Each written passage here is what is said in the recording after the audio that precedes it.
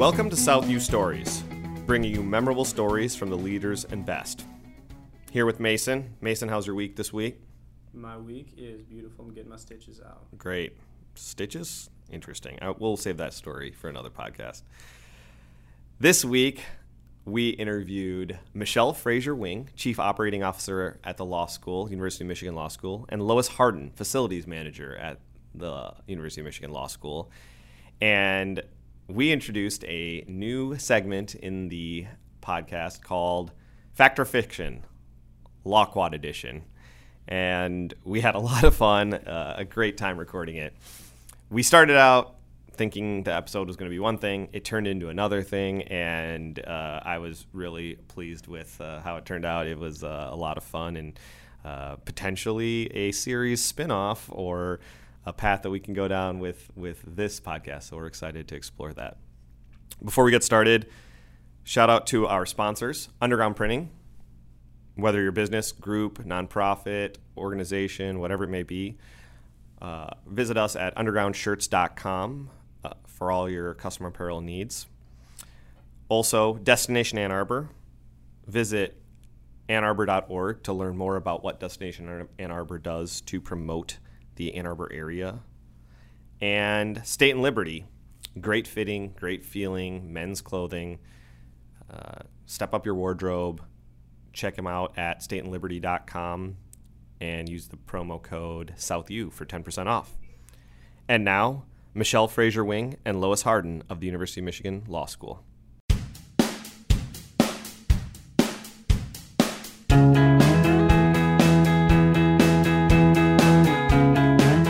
All right, we are here in Jeffries Hall, looking out on the beautiful Law Quad, and I'm here with Michele Fraser Wing and Lois Harden in the law school. And we're here because, well, you know, I thought I knew about the law school. I've lived in Ann Arbor a long time, went to school here, and if anyone asked, like, oh, where's the law school? Where's the Law Quad? I know exactly where it is. I could point anyone there. And then we came to, like, have a pre-meeting and prep, and came to the Law Quad, showed up, and then realized, where do I go? What am I doing? Where is everything? And that meeting, the first time we met, was really indicative of, I think, what the Law Quad is for a lot, or the law school is for a lot of non-lawyers that are alumni, is that, yeah, we know it, and we know, like, some interesting facts, and, it's, you know, all these things, and it's hard to separate fact from fiction. It's hard to say, okay, once you get to the law school, then what do you do? Where do you go? You know, where are the buildings? And so, you know, I'd heard some interesting, crazy stories, and I thought the podcast was going to be about these, like the story I thought I knew. And then after our pre-meeting, it turned out that our podcast was going to be about the things I thought I knew that I didn't know. So we're calling it Law School, Fact or Fiction, and some great stories from there. So thanks so much for coming on and for humoring me and all my misinformation. So to start off, this is the thing I thought I knew. I thought I knew that all the stones that were used to build the original Law Quad all come from the same quarry, and it's this quarry in Ireland. And the quarry went dry, and then they couldn't find stones to do add-ons. And I've told that story to a lot of people, actually. So please tell me it's true. It is not true. It's not true. No. All right. Is there any truth to it? No. Okay. Tell us about the stones. Well, we have two different types of stone. Okay. We have an Indiana limestone. Do you think Indiana limestone came from Ireland? I'm hoping there's a town in Ireland called Indiana. And then we have granite that's Okay. from Massachusetts, Weymouth, Massachusetts. What type of granite is it? So actually, you are partially right in that all the granite did come from the same quarry. Okay. But it all came from a quarry in Weymouth, Massachusetts. So it's true. It's made in America. It's not. It's made in America. It's made in It's America. not from. But there's a lot of detail, and I mean, while maybe it's not like all from this quarry that went dry, there was a lot of care. It was they had to be real careful selecting stones and matching them up, and there was quite a process to that, right? High quality. Definitely high quality. There was a lot of process to it because when they were originally building the building, the donor was very particular about the way that he wanted it to look, and so the stone that you see on the building that's more amber colored is called seam faced granite. So it's when you come across these seams of color in granite, they cut the stone in a particular way to show off that color. So there's lots of that on the law quadrangle, the part of the law quadrangle that's the oldest part of the building. So then when we were building Jeffries Hall, we went through a process of trying to figure out what stone we wanted to have. And in the end, after looking at 9 different stone from 9 different quarries, we ended up choosing to go back to the original quarry to pull the stone from that original quarry so that it would match as well as possible. And it went to a different part of the quarry because that quarry, that area was no longer available for the same granite that we had on our original buildings. So there are nuggets of truth there. There's nuggets of truth. Part of the quarry ran dry. It was the same quarry, and there is a lot of nuance, and there's a meticulous nature to the donor wanted it to look a certain way, and so there's all that there. It's just not true that like the reason the law school goes 500 miles underground is because they ran out of stone, right? That's not true. No, okay, that is not true. Okay, fine. I'll stop telling myths there. Okay, so tell me about, I've heard, or there's the rumors, tell me if the rumors are true, that there are gargoyles around the Law Quadrangle, and one of them is meant to represent one of the presidents, the presidents of the University of Michigan. Is that true? True. That is true. That's fact. That is fact. fact. Okay. What's the story with that? Want to talk about Hutchins? Go ahead. So they decided, and our donor did not know that they were going to do these gargoyles. And they decided to do these cartoons-type gargoyles and depicted some of, I don't know who else besides Hutchins there are. Do you know? Bates is one. I think, there were a couple different presidents and maybe a couple of different deans that they had done. And there was a little bit of a turmoil with the donor and some of the people that were depicted in them, and he asked that the heads of the gargoyles be removed. So that is a story that I actually just read in an article. That's hilarious. So there is truth to the fact that, like, those gargoyles are like presidents and deans of the university. There is definitely true. And when you look at them, you can tell because, like, one of them has glasses. So if you pull up pictures of the actual people, they definitely did a very good job of representing the people. person. So. That's super interesting. Okay, so let's talk about the chapel in the law quadrangle. So I've heard there's like a 7-year wait for a wedding in the chapel. And Shelley, who's off camera right now, I believe she's at the top of the list we heard earlier. So what's the deal with that? I mean, and where do you think that chapel is? Well, I don't know, but what about the 7-year wait? Is there? This is my favorite story that I've heard recently about the law quad, because if you really think about it, who's signing up, getting engaged, and then signing up to wait for 7 years? Yeah, that's true. People very passionate about the law. That's who. So it is. What people think is the chapel is actually the dining hall for the Lawyers Club.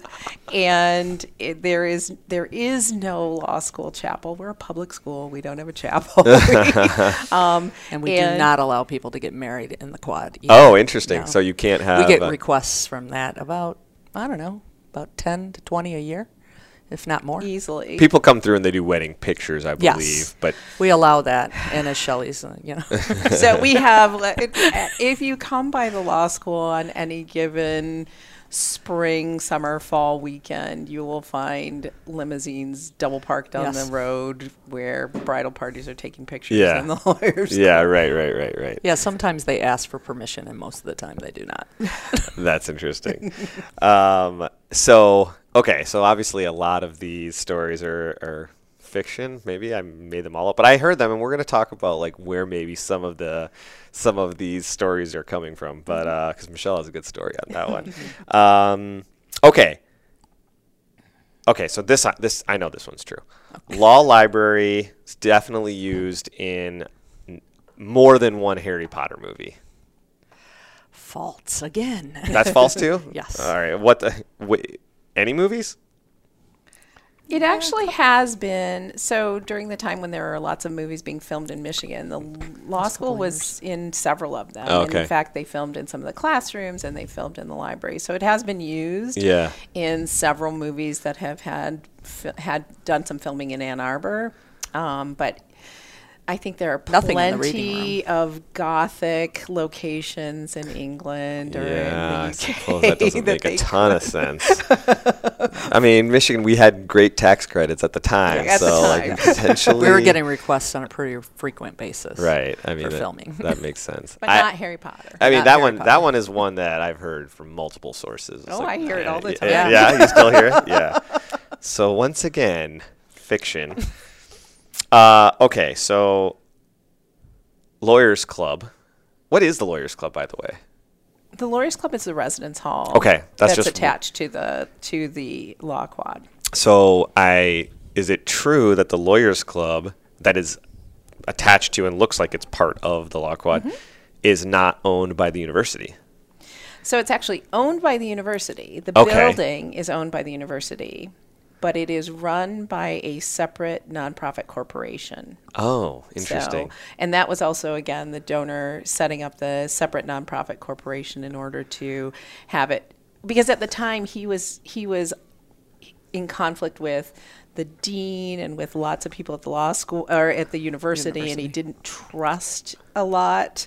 So he felt like he wanted to make sure that it was well run. So he was going to set up a separate corporation to run it. Interesting. So. I mean, there was a ton of conflict, it sounds like, between, and I think you had told me that there were like letters written back and forth and a lot of conflict between the donor and the university trying to get this building made. Yeah, everything was corresponded via letter. Oh, because he had interesting. never seen the buildings, nor did he want to. He never saw the buildings, nor did he want to. No. But everything, he was very particular about everything. There was correspondence about the stone, about the limestone, about the dishes that would be purchased for About the the furniture. dining hall, for the Yeah. furniture. The type of chair that was in the reading room. Oh, wow. You know, everything. There were so many details that he focused on, and yet he never wanted to see it, nor did he ever see it before he died. Wow, that's crazy. So it's funny because guaranteed everyone listening right now has heard at least one, if not more, of these rumors, and I guess there were some nuggets of truth in there. And we, had talked some time back about where these rumors get started. Orientation, perhaps. Orientation leaders, perhaps. And Michele, you have a good orientation leader story. I do. Would you be willing to share that? I could. Back in the day when I We was... can cut it if we decide it's too controversial later. many moons ago when I wasn't working in orientation, we spent a summer doing campus tours, and we thought we wanted to spice it up a little halfway through the summer. There were some people who wanted to spice it up a little halfway through the summer. So we tried to figure out what things could we make up that we thought people would believe. And so one of the stories that got made up during that summer was that when you are a freshman and you come through orientation, you walk one way through the fountain in front of that's next to the league. And when you graduate, you walk the other way through the fountain when you in front of the league. So. I mean, this is like equivalent to learning that Santa Claus is not real. The fact that that's not like a thing that was like time-honored tradition from hundreds of years. I agree, but that it was some bored orientation leaders in the midway through the summer that just made something up is somewhat hilarious, and I'm glad I know it now, but it's also somewhat devastating. They were very convincing. and it goes to show, like, and maybe we joked, like, this is maybe a whole nother podcast is fact and fiction orientation leaders and their stories.